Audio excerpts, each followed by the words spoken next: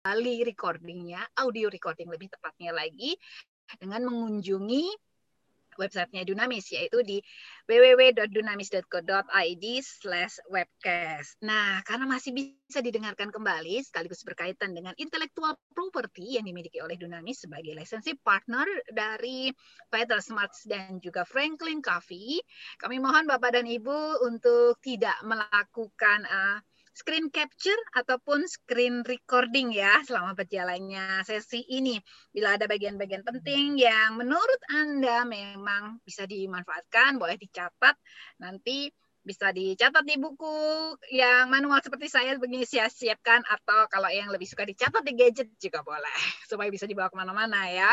Oke, dan beberapa fitur yang ada di Dunamis Zoom Webinar. Oh ya, kita menggunakan fitur Zoom Webinar kali ini sehingga posisi video dan audio dalam kondisi off.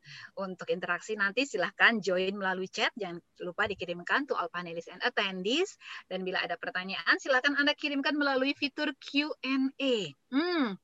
Pak Hermanto nih sudah mencoba WFO katanya. Nah, di fitur Q&A ini boleh nanti digunakan untuk mengajukan pertanyaan, sehingga nanti pertanyaannya tidak akan tertumpuk dengan interaksi yang kita lakukan melalui kolom chat.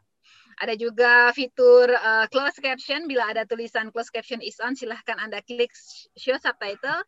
Nanti akan ada beberapa informasi yang disampaikan oleh rekan-rekan dari Dunamis di layar Bapak dan Ibu berkaitan dengan program. Seperti di layar baru saja tadi muncul kalimat selamat siang Bapak dan Ibu, selamat bergabung dalam Dunamis Webinar Series. Baik, segera saja kita memulai Dunamis Webinar Series kita siang hari ini yang akan hadir bersama Mbak Firda Agustina dengan topik Help Your Team Member Connecting with One Another. Mbak Firda, silakan presentasinya, slide-nya disiapkan nih. Oke, baik. Terima kasih banyak Mbak Asri. Sudah terlihatkah sekarang? Sip, sudah terlihat. Baik, ya. Selamat siang Bapak dan Ibu. Assalamualaikum warahmatullahi wabarakatuh. Salam sejahtera buat kita semua. Mudah-mudahan semuanya dalam kondisi yang sehat ya. Lahir batin, keluarga juga sehat ya, semuanya juga sehat ya. Dan kalau misalnya ada anggota keluarga kita yang sedang sakit dan sebagainya, semoga cepat sembuh ya.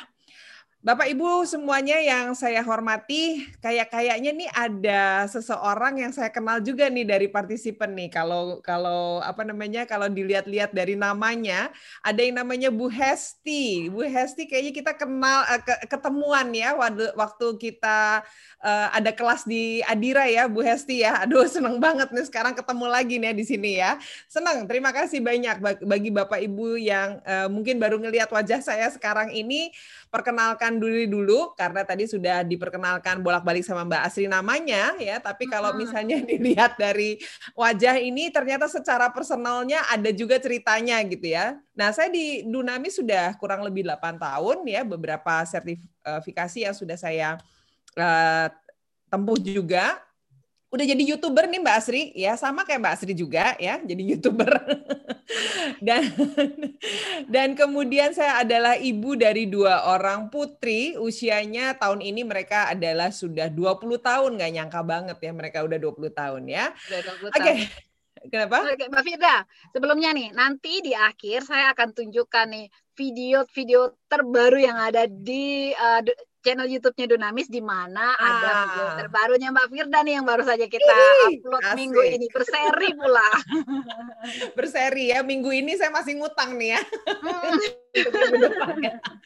Oke, baik Bapak Ibu semuanya. Terima kasih Mbak Asri. Nah, sekarang kita akan bahas selama 45 menit ya bareng-bareng di sini. Ya mungkin waktunya terasa agak kayak singkat gitu.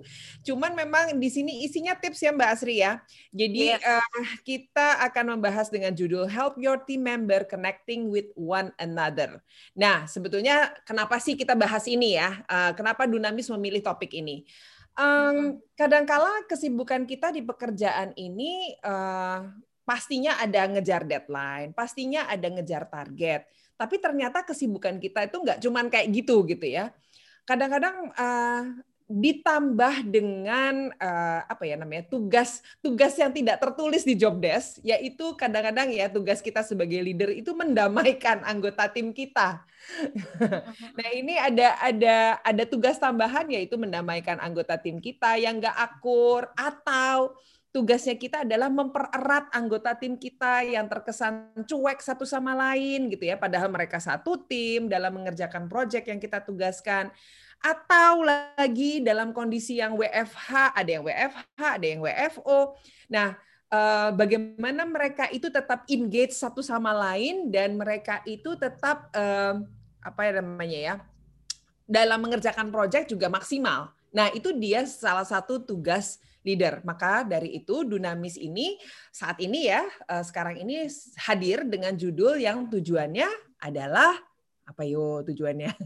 Tujuannya adalah nanti Bapak Ibu akan mendapatkan tips ya atau cara praktis membantu kita sama-sama memudahkan setiap anggota timnya untuk memiliki hubungan yang lebih dekat antara satu dengan yang lain.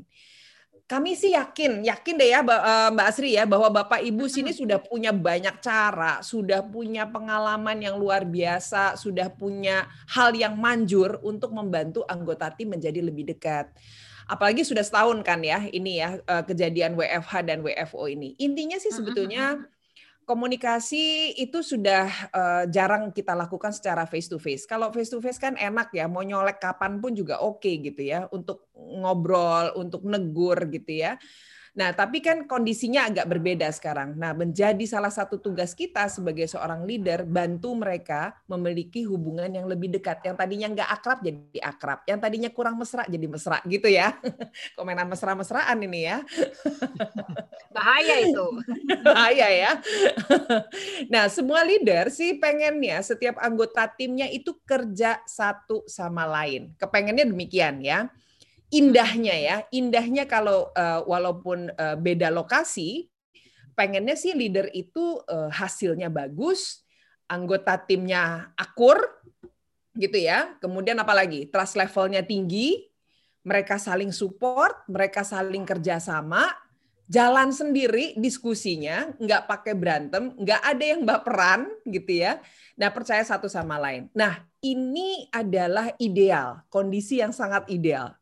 Tapi nggak semudah itu ya Ferguson ya. Ferguson di bawah-bawah. Ferguson di bawah-bawah. Jadi kenyataannya itu nggak gampang ya, nggak semudah itu ya. Kalaupun ada kita punya tim member yang seperti itu, waduh, alhamdulillah banget ya.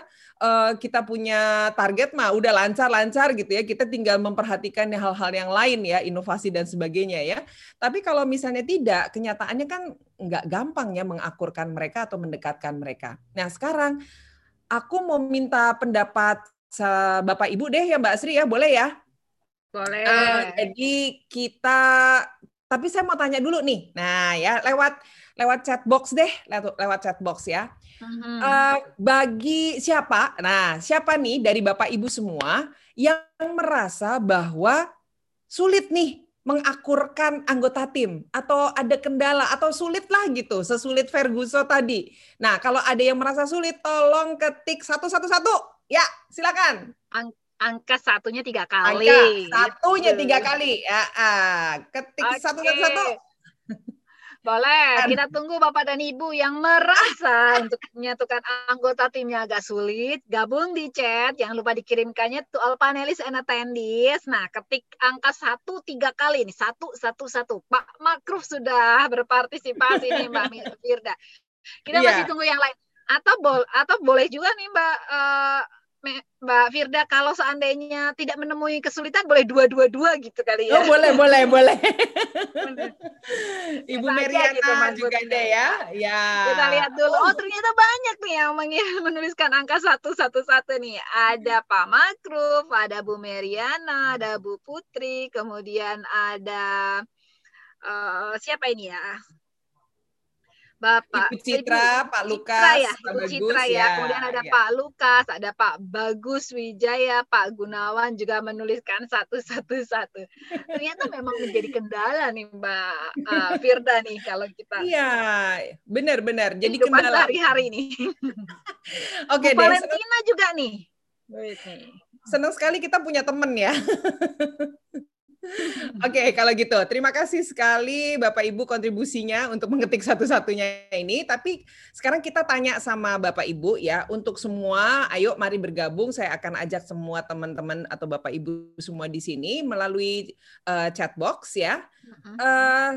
Kami pengen tahu juga nih, tantangan yang dihadapi oleh Bapak Ibu ya. Jadi menurut Bapak Ibu nih yang menyebabkan tim member kita nggak terkoneksi satu dengan yang lain tuh apa ya? Nah, boleh dong tolong tulis di chat box apa yang menjadi penyebab atau tantangan kenapa tim member kita tidak terkoneksi. Boleh ya? Kami tunggu ya. Oke, kita tunggu kembali partisipasinya di chat box Bapak dan Ibu. Menurut Anda, apa yang menyebabkan tim member tidak terkoneksi satu dengan yang lainnya? Nah, kita tunggu nih, karena mungkin di masing-masing tim ini bisa berbeda-beda ya Mbak Iya. Firda alasannya ya.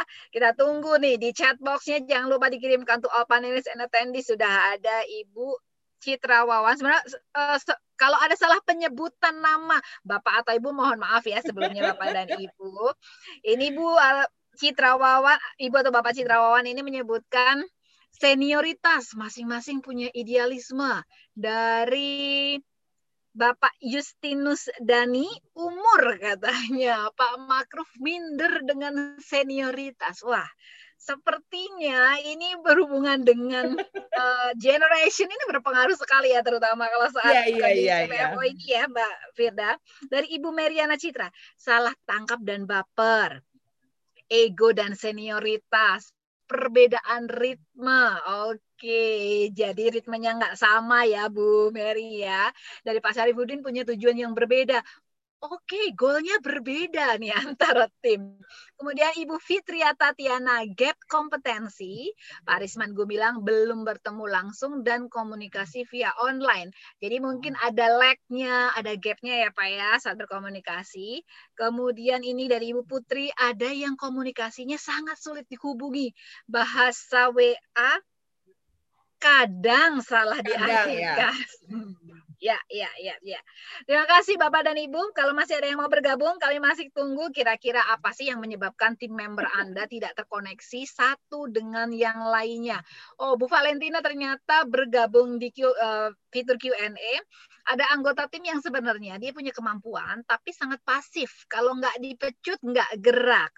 Oke, jadi butuh dorongan terus ya Bu ya, sehingga harus terus dimotivasi ya. Terima kasih Bapak dan Ibu yang sudah bergabung di chat box-nya.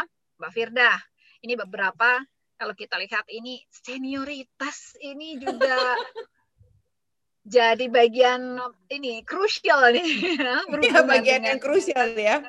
Tidak terkoneksi dengan tim member nih. Monggo kita lanjutkan dulu nih Mbak Firda. Terima kasih Mbak Astri. Terima kasih ya Bapak Ibu ya sudah kontribusi di chat box ya. Jadi senioritas kayaknya jawaban yang paling banyak ya, umur minder dengan senioritas gitu ya. Nah, ada salah paham juga, perbedaan pendapat, kemudian ada karena online dan sebagainya yang sudah disampaikan Mbak Astri tadi. Saya cuman waktu itu mencoba mencari tahu apa ya gitu ya. Tapi emang benar sih, dari artikel-artikel yang saya baca, kemudian dari curhatan orang juga yang saya dengar gitu ya, sama persis seperti apa yang disampaikan oleh Bapak Ibu semuanya. Jadi kalau saya punya jawaban juga mirip sama Bapak Ibu. Ajaib kan? Nggak ada trust di antara mereka, bisa jadi takut menghadapi percakapan yang genting, saling curiga gitu ya. Sama kan baperan juga gitu ya, salah tangkap ya. Kembali lagi sama, saya juga punya jawaban senioritas ya. Jadi saling mengandalkan pekerjaan. Misalnya kalau saya sama Mbak Asri satu project gitu ya, nanti juga dikerjain Mbak Asri gitu ya. Mbak Asrinya juga mikir, nanti juga dikerjain sama Firda. Yang ada adalah nggak ada yang ngerjain. Gitu ya. Oke. Nah, sekarang kalau kita sebagai leader ya, kira-kira dengan memiliki tantangan-tantangan ini ya, yang perlu dilakukan leader untuk meningkatkan keterlibatan apa sih? Gitu ya. Nah, ini adalah satu hal yang mungkin kita semua sudah punya, tapi mari kita sama-sama ingatkan kembali ya. Saya juga mengingatkan diri saya mengingatkan ke teman-teman Bapak Ibu semuanya juga ya. Jadi ternyata ya yang paling penting sebelum kita melakukan itu semua, kita sebagai leader layaknya lah membangun paradigma. Nah, paradigma seperti apa yang kita punya sebagai leader yang memiliki anggota tim?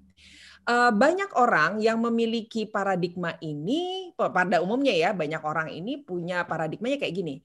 Saya percaya kok sama tim saya bisa membangun kedekatan hubungan antar sesama anggota tim tanpa bantuan saya.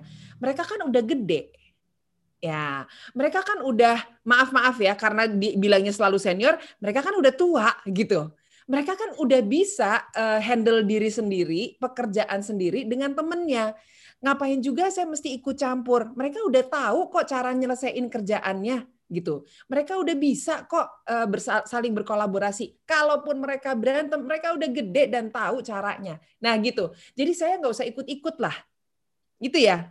Nah itu pendapat seperti itu kadang-kadang masih banyak dimiliki oleh banyak orang. Nah, mari kalau misalnya ada yang masih memiliki paradigma tersebut, saya mau ngajak Bapak Ibu semua untuk bergeser paradigma.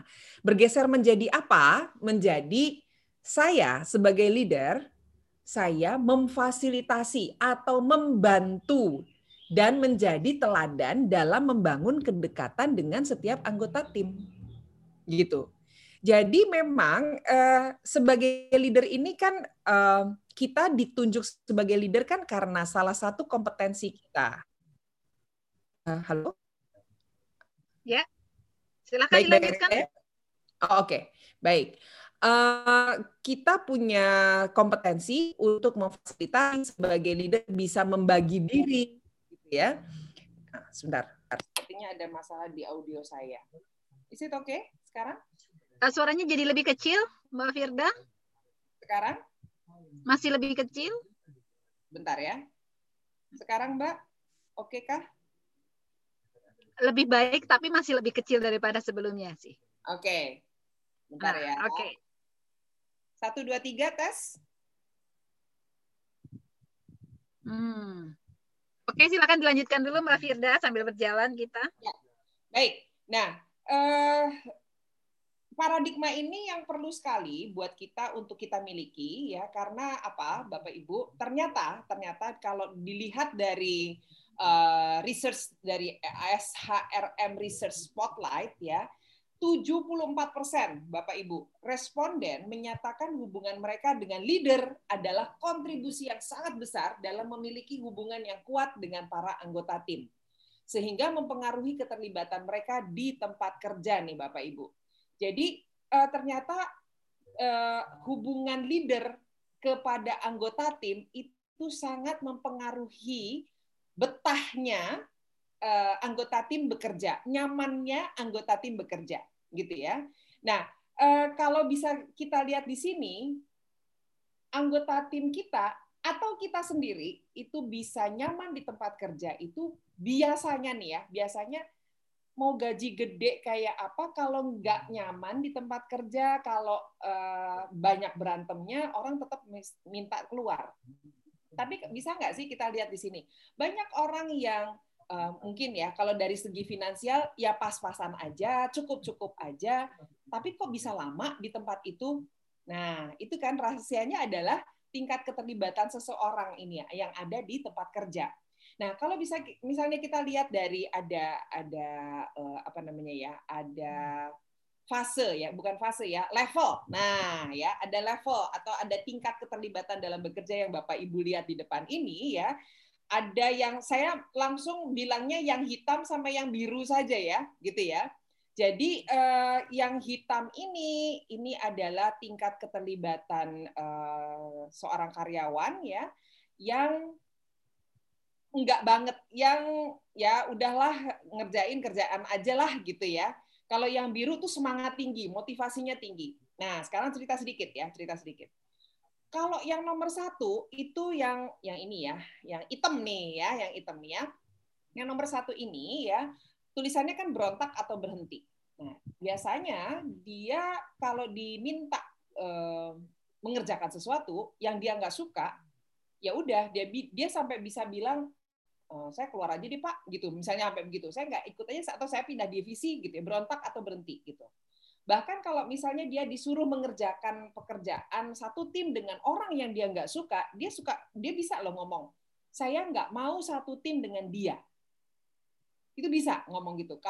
Kalau Bapak memaksa saya untuk satu tim dengan dia, saya mendingan quit aja. Itu dia bisa ngomong begitu. Itu yang nomor 1. Yang nomor 2, itu adalah tipenya seperti ini. Dikerjain pekerjaan itu, tapi ngeluh di belakang kita, gitu ya. Jadi kayak misalnya, kalau misalnya berkawan pun dalam satu tim tuh, misalnya ya, saya sama Anto lah gitu ya. Terus saya nggak suka sama Anto. Pak, saya mau ngerjain, tapi ya udah deh, Bapak menempatkan saya sama Anto, cuman di belakangnya ngedumel gitu. Ya, ngedumel. Gitu ya. Nah, yang ketiga, ini patuh namun tidak peduli. Dia nggak ngeluh, tetap dikerjain ya, tapi jadinya transaksional. Dikerjakan hanya pekerjaannya saja, tugasnya saja, nggak mau lebih. Jadi kalau ada tim membernya yang kesusahan, dia nggak mau bantu. Kan tugas saya ini. Saya kan udah selesai sama tugas saya. Kalau masalah dia nggak beres dan sebagainya, ya itu urusannya dia. Itu yang nomor 3. Gitu.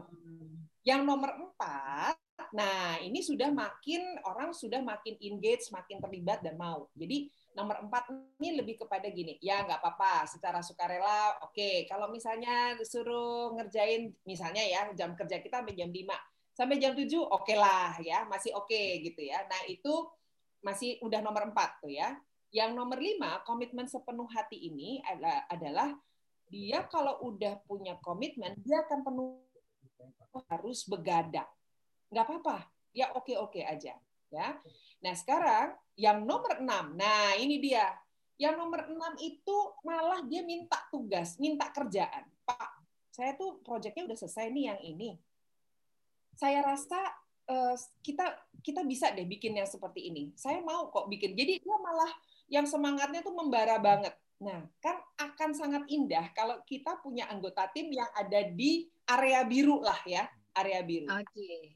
Itu mungkin ini kali Mbak Firda, sering yang kita sebut, kita sering dengar ya bahwa di pekerjaan itu bersedia memberikan sesuatu secara extra mile. Ya. Jadi kalau diminta melakukan A, dia bisa memberikan opininya, dia juga bisa menambahkan sehingga tidak hanya A tapi bisa sampai D misalnya, seperti itu. Tentu saja untuk kepentingan bersama tim dan organisasi ya Mbak Firda ya. Betul, betul. Jadi Mbak Asri juga ya dan Bapak Ibu semuanya ya, dengan adanya klasifikasi seperti ini kita menjadi tahu nih Bapak Ibu, semakin tinggi tingkat keterlibatan dan semakin tinggi tingkat kepercayaan yang dia punya ya terhadap kita pastinya ya, terhadap leader, terhadap perusahaan juga. Nah, saya sangat menyarankan kepada Bapak Ibu ya, dengan ada klasifikasi seperti ini Bapak Ibu bisa menilai si A itu adanya di level yang mana, si B adanya di level yang mana. Ini bukan bermaksud mau menjudge mereka, enggak. Karena kalau kita bisa ukur klasifikasi dengan klasifikasi ini, kita sebagai leader itu punya peta yang lebih jelas terhadap anggota timnya. Untuk bahan apa? Bahan pada saat coaching. Nah, gitu Bapak Ibu ya. Jadi bukan masalah untuk ngejudge atau apa, enggak sama sekali ya. Oke. Kita barangkali ada yang mau sharing nih di chat box ya. Kebanyakan gitu ya, kebanyakan di level mana anggota timnya Bapak Ibu? Boleh ya Mbak Asri kita minta ya? Boleh. Boleh, silakan join interaksinya Bapak dan Ibu melalui chat room ke all panelists and attendees. Boleh share ke kita kira-kira saat ini tim member Bapak dan Ibu setelah tadi Mbak Firda tadi sudah mulai memberikan detailnya nih dari nomor 1 sampai nomor 6, ada di level yang mana sih? Dituliskan angkanya saja ya Mbak Firda ya. Angka 1, 2, 3, 4, 5, 6. Oke, kita harapkan sih banyakkan di angka 4, 5, 6 ya Mbak Firda ya. Iya, saya lagi doa nih. Oke. Ya, ini sudah ada dari Ibu Intan di 3, kemudian Ibu Citra di 4, kemudian Pak Lukas di 3, Ibu Meriana di 3, Pak Eko di 4, Bu Putri di 4, Pak Makruf di 2 dan 3, Pak Justinus juga di 4, kemudian Pak Bagus di 3 dan 4, Pak Anton di 3, Pak Risman Gumilang di 2 dan kadang 4, ada Bu Helen juga di 4. Oke, kita harapkan sebenarnya Mbak Firda, tapi sebelumnya nih, kalau saat ini ternyata tim member kita dilihat ada di level di 3 atau bahkan mungkin di 2 seperti itu, kira-kira untuk naik ke level selanjutnya, apakah itu hal yang mungkin terjadi atau yang juga sudah di level 4, 5, mungkin nggak sih tiba-tiba juga dia jadi drop ke 3 seperti bisa. Bisa banget Mbak Asri, bisa aja gitu ya. Ini memang tugas luar biasa ya, tugas yang challenging juga buat leader untuk menjaga agar atau mengajak yang namanya yang nomor 2, nomor 3 itu bisa naik at least masuk ke area biru gitu ya. Dan yang area biru itu kalau kadang-kadang kalau misalnya toxic personnya banyak gitu ya di lingkungannya, bisa aja dia drop loh gitu ya. Oke. Bisa Itu drop. memungkinkan ya. Sangat memungkinkan. Jadi ya memang apa sih yang bisa kita lakukan ya? Nah, ini beberapa tips. Nanti Bapak Ibu juga boleh sharing ya. Tipsnya yang kita akan sharing ini ada 5 tips, ada 5 cara, 5 hal ya. 5 cara leader memfasilitasi anggota tim agar terhubung satu sama lain. Ya, sudah ada 5 ini. Kita bahas satu persatu dulu ya. Nah, Bapak Ibu, nah di sini mau nggak mau ya, mau nggak mau harus mau. Mau nggak mau adalah leader ini membangun iklim kerja berbasis kepercayaan. Gitu ya. Apa nih misalnya ya? Sebetulnya kan yang mendorong para pegawai dalam suatu perusahaan untuk bekerja dengan baik itu bisa jadi karena gaji, bisa jadi karena fasilitas, bisa jadi karena budaya kerja perusahaan. Sebetulnya yang paling penting adalah bagaimana dia merasa nyaman, dia merasa percaya terhadap kita dan lingkungan at least satu divisinya aja gitu. Nah, rasa percaya ini mendorong adanya kerjasama antar anggota tim, rasa percaya terhadap leader dan pastinya satu tim kita ya. Nah, suatu hal yang sangat tidak kentara namun dampaknya besar. Rasa percaya ini mendorong para anggota tim mengejar target mereka dengan keyakinan bahwa atasan mereka akan kasih dukungan. Nah, itu ya. Jadi banyak hal-hal yang kadangkala kita tidak sadari bahwa kita sebagai leader itu diharapkan sebagai role model. Gitu ya. Jadi leader memberikan kepercayaan terlebih dulu untuk mendapatkan kepercayaan. Ini ada satu cerita ya, cerita yang mungkin sangat sederhana, tapi buat saya bagus ya. Saya kenal satu orang atasan ya. Itu kalau misalnya dia punya tim member ya, baik baru atau tidak gitu ya, yang dia ingin dekati ya. Dia suka ajak makan siang. Ini waktu sebelum sebelum waktu WFH ya, sebelum pandemi ya. Dia ajak makan siang, terus dia ngomong gini sama tim membernya, kamu bisa nyupir nggak? Bisa. Kita makan siang yuk. Nih, kamu yang nyupir mobil saya. Jadi dikasih kuncinya. Dikasih kuncinya, otomatis kan si tim member, gila, gue nyupirin mobilnya bos gue nih. Dia sungguh-sungguh kan, dia sungguh-sungguh menjalankan dari nyupirnya, dari parkirnya, dari apa segala macam, sambil ngobrol dan sebagainya. Nah, disinilah leader memberikan kepercayaan terlebih dulu untuk mendapatkan kepercayaan. Berarti bos gue percaya nih sama gue, gitu. Ya, jadi. Oke, Mbak Firda, sebelum dilanjutkan, ini ada masukan dari Bu Marlin. Mbak Firda, suaranya makin kecil katanya, seperti itu. Apakah betul? Saya makin kecil? Mbak Sri? Kalau di saya sih kebetulan masih oke sih Mbak Firda, tapi ini ada masukan dari Bu Marlin, suaranya makin kecil. Mungkin volume audionya bisa ditingkatkan sedikit lagi Mbak Firda? Sudah maksimal, Mbak. Sudah oke. Mungkin lebih dekat mungkin sama mic-nya. Nah, sekarang sih oke sih. Sekarang oke?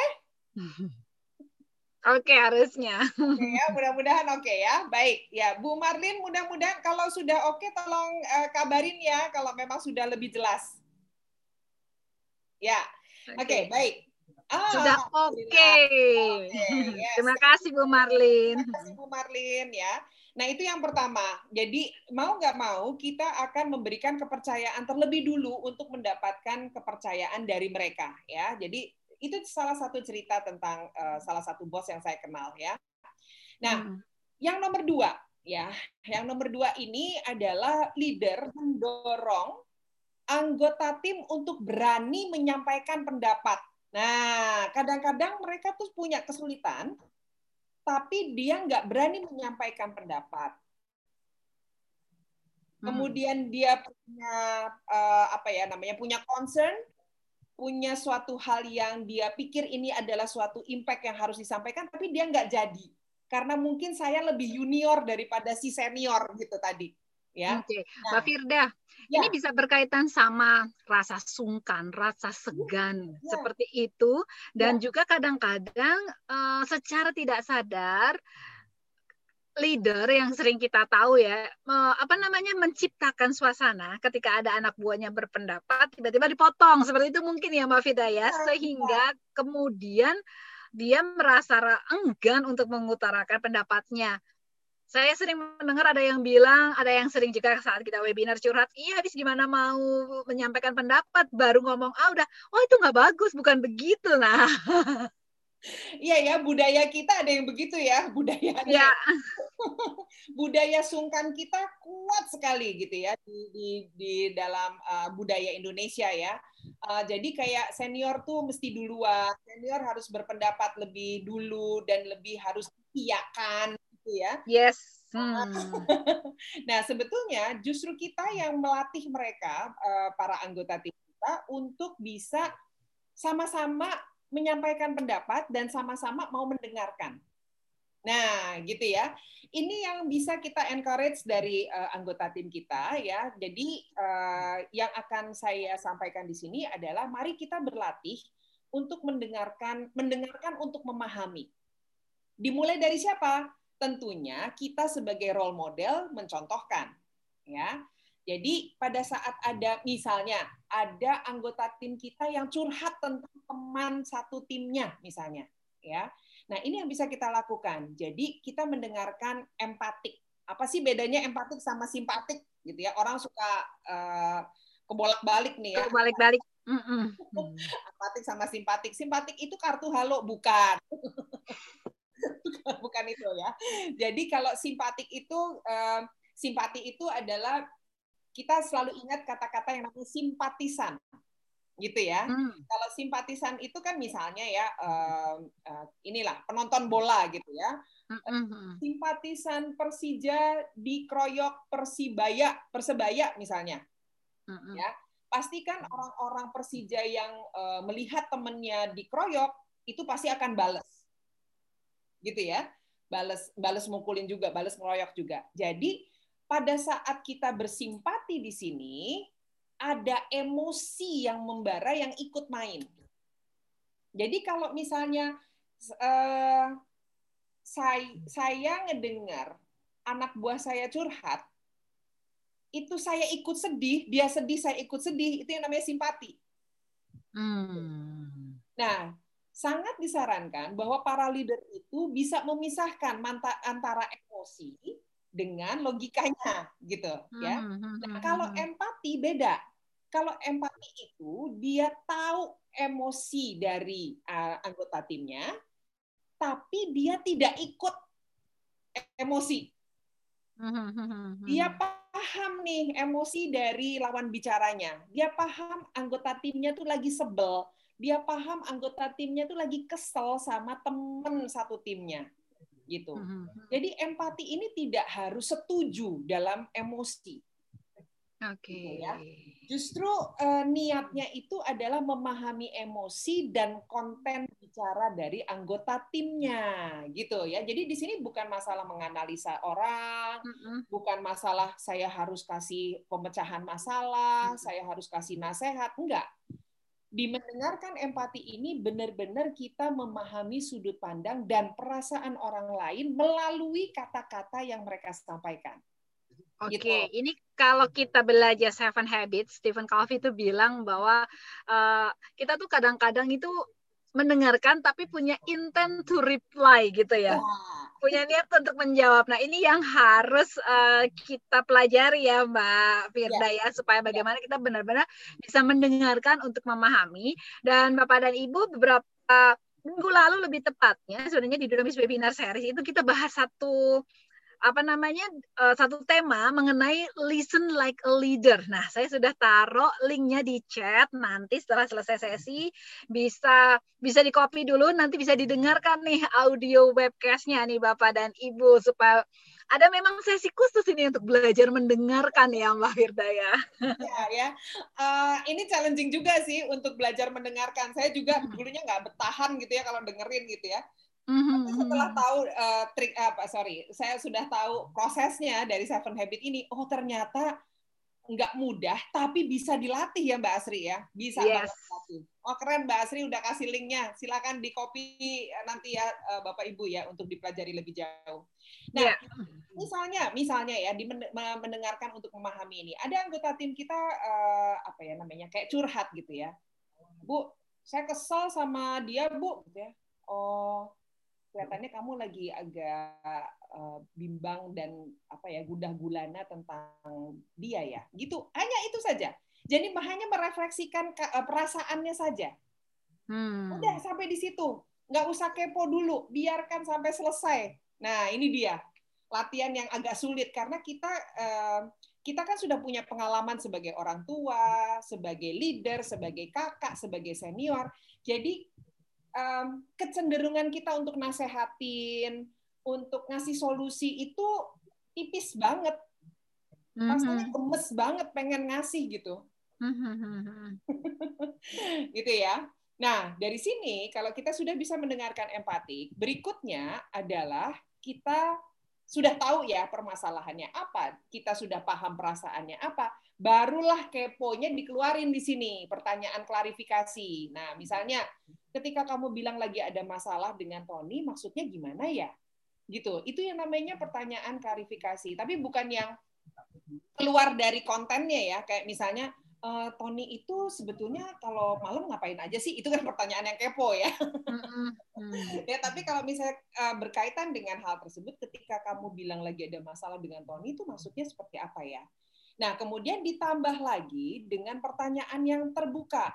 Sejauh ini yang sudah kamu lakukan apa? Nah, gitu ya. Jadi kita lebih jauh lagi, lebih dalam lagi, kemudian ada pertanyaan pembuka wawasan. Coba deh, kita mengajak anggota tim kita untuk membayangkan segala kemungkinan dan kemudian kita mengajukan pertanyaan terbuka. Nah, untuk mengajak mereka membayangkan segala kemungkinan, kita bisa dengan memakai kalimat pikirkan hubungan seperti apa yang ingin kamu miliki dengan Tony. Lalu, apa satu hal yang bisa kamu lakukan untuk mewujudkannya? Jadi, kadangkala kita nggak perlu banyak nasihat. Ya, nggak perlu kita harus solusi dan kita sebagai leader harus solutif gitu, nggak perlu. Justru kita mengajak mereka untuk mencari jawabannya sendiri. Nah, ini ya, Bapak Ibu ya. Gimana menurut Mbak Asri? Ini kira-kira hal-hal ini bisa dilatih nggak? Bisa dilatih, dan kalau dibilang ini mungkin yang diberikan oleh Mbak Firda itu kayak semacam tips untuk coaching ya Mbak Firda ya saat kita dengan anggota tim ya. Karena bila kita apa yang tadi disebutkan oleh Mbak Firda ya, ini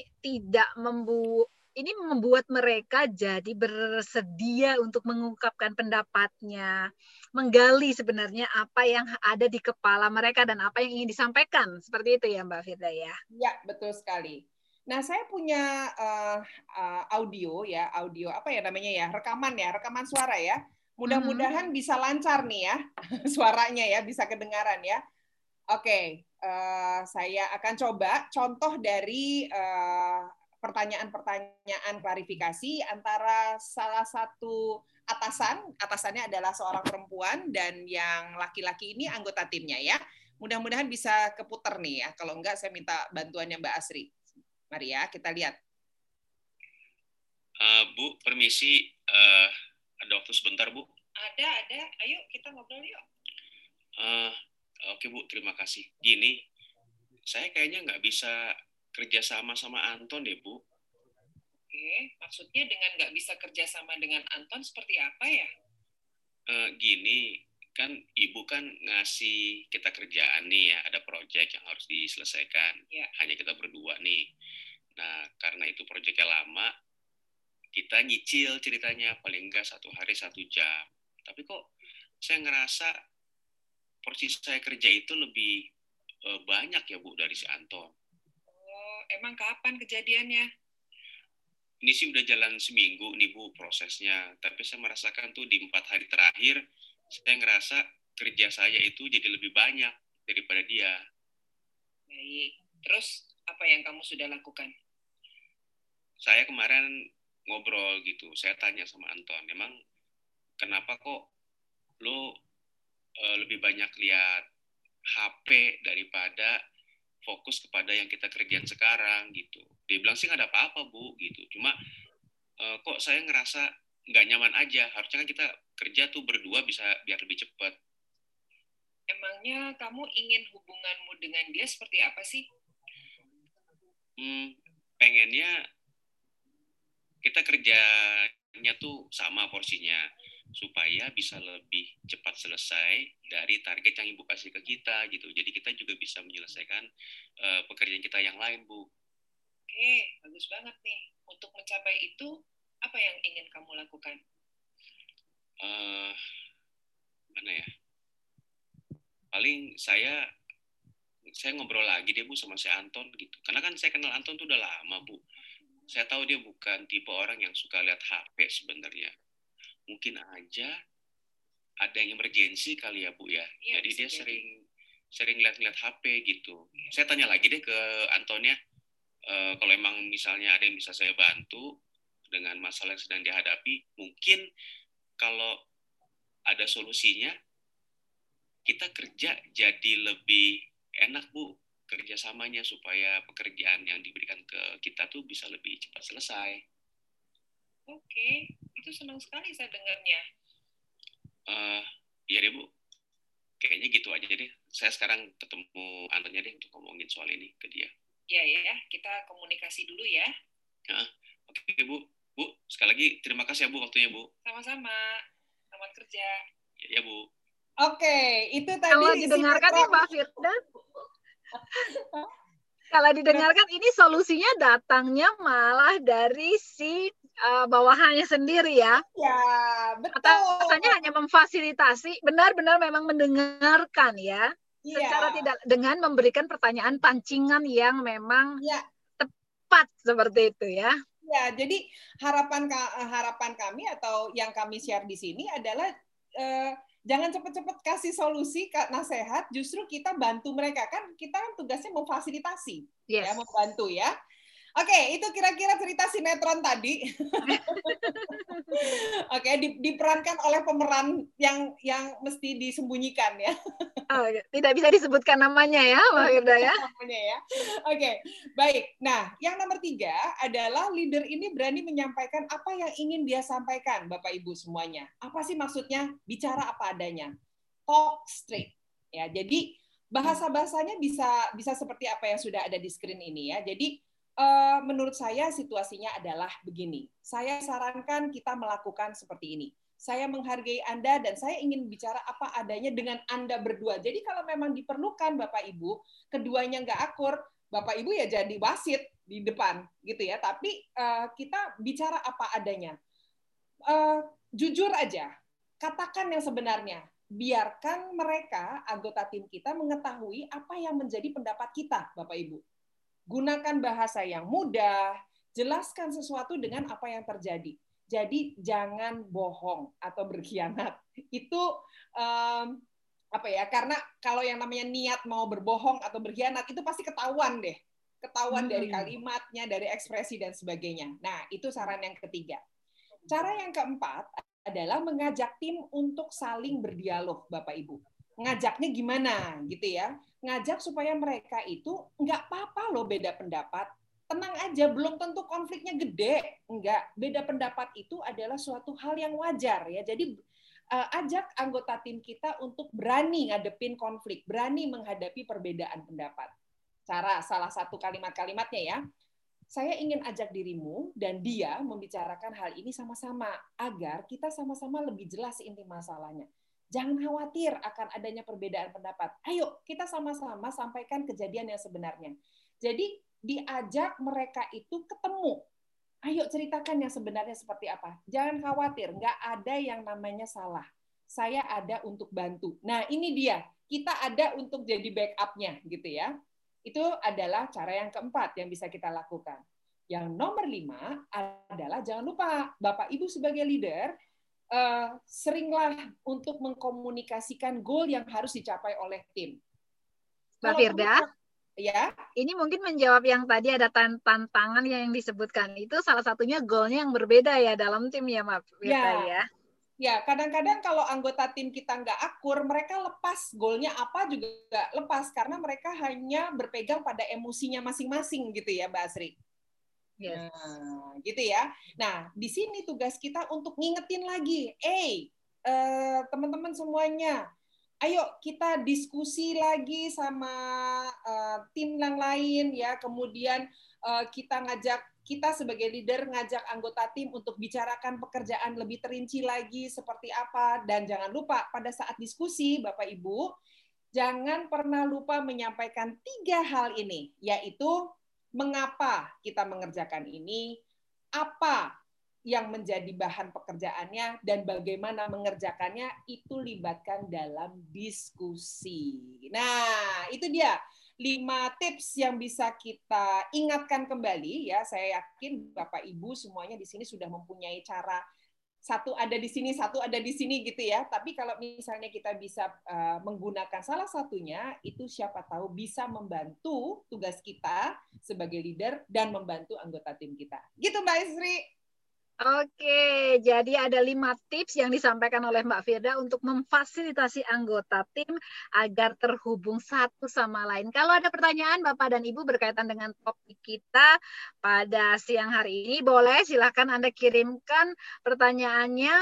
Bukan dikirimkan, dituliskan pertanyaannya di fitur Q&A yang ada di layar Bapak dan Ibu. Oke, sembari menunggu pertanyaan yang mungkin masuk nih Mbak Firda, boleh saya juga akan menginformasikan beberapa hal terlebih dahulu nih Mbak Firda. Jadi saya stop share? Yes, saya mau share screen terlebih dahulu. Oke, baik Bapak dan Ibu, kami masih tunggu pertanyaannya. Silakan bergabung di fitur Q&A berkaitan dengan topik kita hari ini. Bila ada yang ingin Anda tanyakan kepada Mbak Firda, silakan dituliskan, nanti sebentar lagi kita akan jawab. Sembari itu juga kami mohon bantuannya untuk bisa memberikan feedback kepada kami atas berjalannya Dunamis Webinar Series kita siang hari ini. Bisa langsung ke browser Anda di bit.ly/webinar_290121 atau bisa langsung klik link yang diberikan oleh rekan saya, Mas Tri, yang sudah ada di kolom chatnya juga, atau Bapak dan Ibu juga bisa scan barcode yang ada di layar Bapak dan Ibu. Silakan Anda berikan juga masukan untuk berjalannya Dunamis Webinar Series ini atau mungkin topik usulan yang ingin Anda dengar untuk Dunamis Webinar Series berikutnya. Minggu depan Dunamis Webinar Series akan kembali hadir. Kita akan bicara mengenai bagaimana kita bisa memiliki keterampilan esensial mengelola diri dan proaktif saat menghadapi perubahan dan tekanan. Nah, kira-kira prakteknya seperti apa ya supaya kita bisa tetap proaktif dalam kehidupan bekerja sehari-hari? Silakan Anda langsung melakukan pendaftaran ke dunamis.co.id/webinar atau hubungi rekan relationship manager yang selama ini membantu Bapak dan Ibu. Bila Anda tertarik juga mengikuti Dunamis Public Training Online Class, ini adalah jadwal-jadwal yang tersedia untuk bulan Februari. Tadi ada banyak sekali yang menyampaikan salah satu challenge-nya adalah mengenai senioritas. Ada satu kelas nanti tanggal 2 Februari yang akan khusus membahas mengenai leading across generation. Kurangi friksi dengan komunikasi efektif antar generasi. Untuk informasi lebih lanjut silakan Anda hubungi 0812-9863-9739 atau kirimkan email ke publicprogram@dunamis.co.id atau bisa juga Anda hubungi rekan relationship manager yang selama ini membantu Bapak dan Ibu. Informasi-informasi tersebut juga bisa Bapak Ibu dapatkan di sosial media Dunamis. Jangan lupa untuk follow Instagram kami @dunamis.indonesia. Kami juga ada di Facebook, di LinkedIn, kemudian di Twitter, dan di YouTube channelnya Dunamis, Dunamis Indonesia. Nanti sebentar lagi saya share ya info mengenai YouTube channelnya Dunamis. Dan juga kunjungi website kami dunamis.co.id untuk berbagai informasi lainnya, untuk artikel-artikel terbaru, dan juga untuk mendengarkan audio webcast. Di audio webcast ini, bila Anda sempat terlewat di tahun 2020 kemarin menyimak Dunamis Webinar Series, Anda bisa menyimak audio recordingnya di sini. Nah, seperti tadi saya sebutkan, ini adalah video-video baru yang ada di YouTube channelnya Dunamis nih. Mbak Firda hadir dengan beberapa topik berhubungan dengan komunikasi. Nah, salah satunya ada topik mengenai apa sih inti masalah kita, dari tadi juga dibahas niat. Nah, ada juga video yang berhubungan dengan niat dan apa hubungannya dengan konflik, dan ada satu lagi video terbarunya Mbak Firda yaitu mengenai fakta dan asumsi. Silakan kalau ingin belajar komunikasi melalui YouTube channelnya Dunamis, kunjungi di YouTube channel Dunamis Indonesia, nanti bisa ketemu lagi sama Mbak Firda dengan berbagai video yang ada di sana. Sepertinya saat ini Mbak Firda sinyalnya sedang menghilang karena hujan deras juga di tempat saya juga saat ini hujan deras. Nah, sudah kembali lagi nih Mbak Firda. Silakan Anda kunjungi YouTube channel Dunamis untuk mendapatkan tips dan juga belajar komunikasi bersama dengan Mbak Firda. Selain di YouTube channelnya Dunamis, juga bisa Anda simak di Instagramnya Dunamis @dunamis.indonesia. Saya cek terlebih dahulu, Mbak Firda. Ya, Mbak Firda saat ini tampilannya freeze, Mbak Firda. Suaranya bisa kedengaran kan? Ya, suaranya bisa kedengaran sih, Mbak Firda. Oke, apakah ada pertanyaan Bapak dan Ibu yang ingin ditanyakan kepada Mbak Firda sebelum kita akhiri Dunamis Webinar Series kita siang hari ini? Kelihatannya belum ada ya. Ya, sepertinya belum ada. Sudah jelas ya apa yang tadi disebutkan oleh Mbak Firda nih. Mau nonton aja katanya ya. Oke, bisa disimak nanti ya di YouTube channelnya Dunamis ya. Ada Video-videonya Mbak Firda. Oh, ini ada satu Q&A. Oke, dari Ibu Meriana. Ada yang titip tanya, bagaimana cara pendekatan bila anggota kita lebih senior? Oke, ya. Saya jawab singkat ya, Mbak ya. Yes. Ini Bu Meriana, kalau kita punya anggota tim yang senior, tentunya kita tahu dulu siapa dia. Kan ada pepatah gini, tak kenal maka tak sayang. Nah, gitu ya, tak kenal maka tak sayang. Jadi kita tahu dulu sebetulnya dia tuh sukanya diperlakukan seperti apa. Tidak harus semuanya diiyakan, ya. Aturan tetaplah aturan. Kita punya cara, kita tetap menyampaikannya, ya. Tapi pendekatannya atau bahasanya itu harus dipupuk jauh sebelumnya. Kita pergunakan kekuatannya dia. Sebagai senior pasti dia punya banyak pengalaman. Jadi kalau misalnya senior itu biasanya ya yang paling general adalah berharapnya adalah didengarkan. Gitu ya, berharapnya adalah didengarkan, dimintai pendapat gitu ya. Itu adalah ciri-ciri besarannya. Jadi perlakukanlah dia seperti itu. Nah, kalaupun kita punya tetap aturan, nggak apa-apa disampaikan juga gitu. Ya, jadi silahkan dan menggunakan bahasanya bahasa dia. Kalau kita mau menggunakan contoh-contoh dan sebagainya, pakai yang versi senior. Nah, gitu Mbak Asri. Oke, semoga jelas ya Bu Meriana. Kalau mau dapat lebih lengkapnya lagi, bisa join tuh tadi di yang ada jadwal Dunamis Public Training yang mengenai Leading Across Generation untuk komunikasi efektif antar generasi. Silakan nanti bisa hubungin teman-teman dari Dunamis atau ke marketing@dunamis.co.id juga.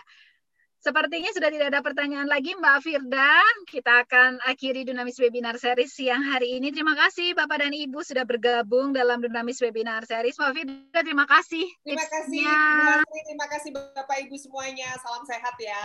Ya, kita ketemu lagi nanti di Dunamis Webinar Series berikutnya. Kami masih tunggu juga ya Bapak dan Ibu kehadiran Anda di Dunamis Webinar Series berikutnya. Terima kasih sudah hadir. Sekali lagi saya Asri Larasati dan Mbak Firda Agustina pamit mundur.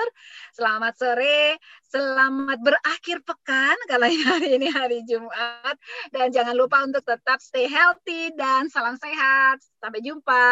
Sampai jumpa. Terima kasih Pak Herman. Ini Pak Herman. Terima kasih tim Dunamis katanya nih Mbak Firda. Terima kasih Bapak dan Ibu. Pak Hermanto ya. Makasih Pak Lukas, terima kasih.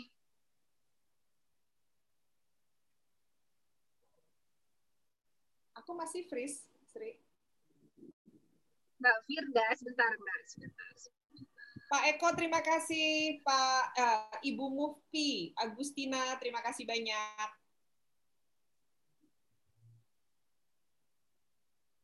Mbak Firda udah nggak freeze? Oke, thank you. Pak Makruf, terima kasih banyak. Terima kasih Pak Makruf. Mas Ludo ini mau share screen tapi sepertinya okay.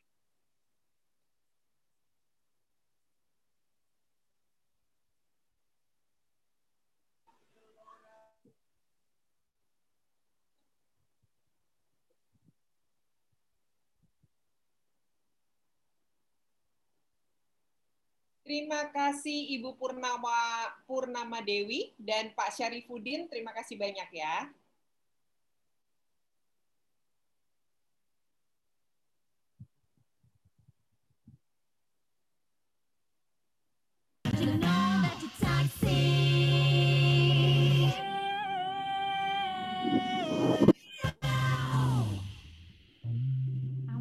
Hujannya. Iya. Kedengeran lagunya nggak Mbak Firda? Kecil banget Mbak Sri. Oh iya memang aku kecilin. Ini dengeran.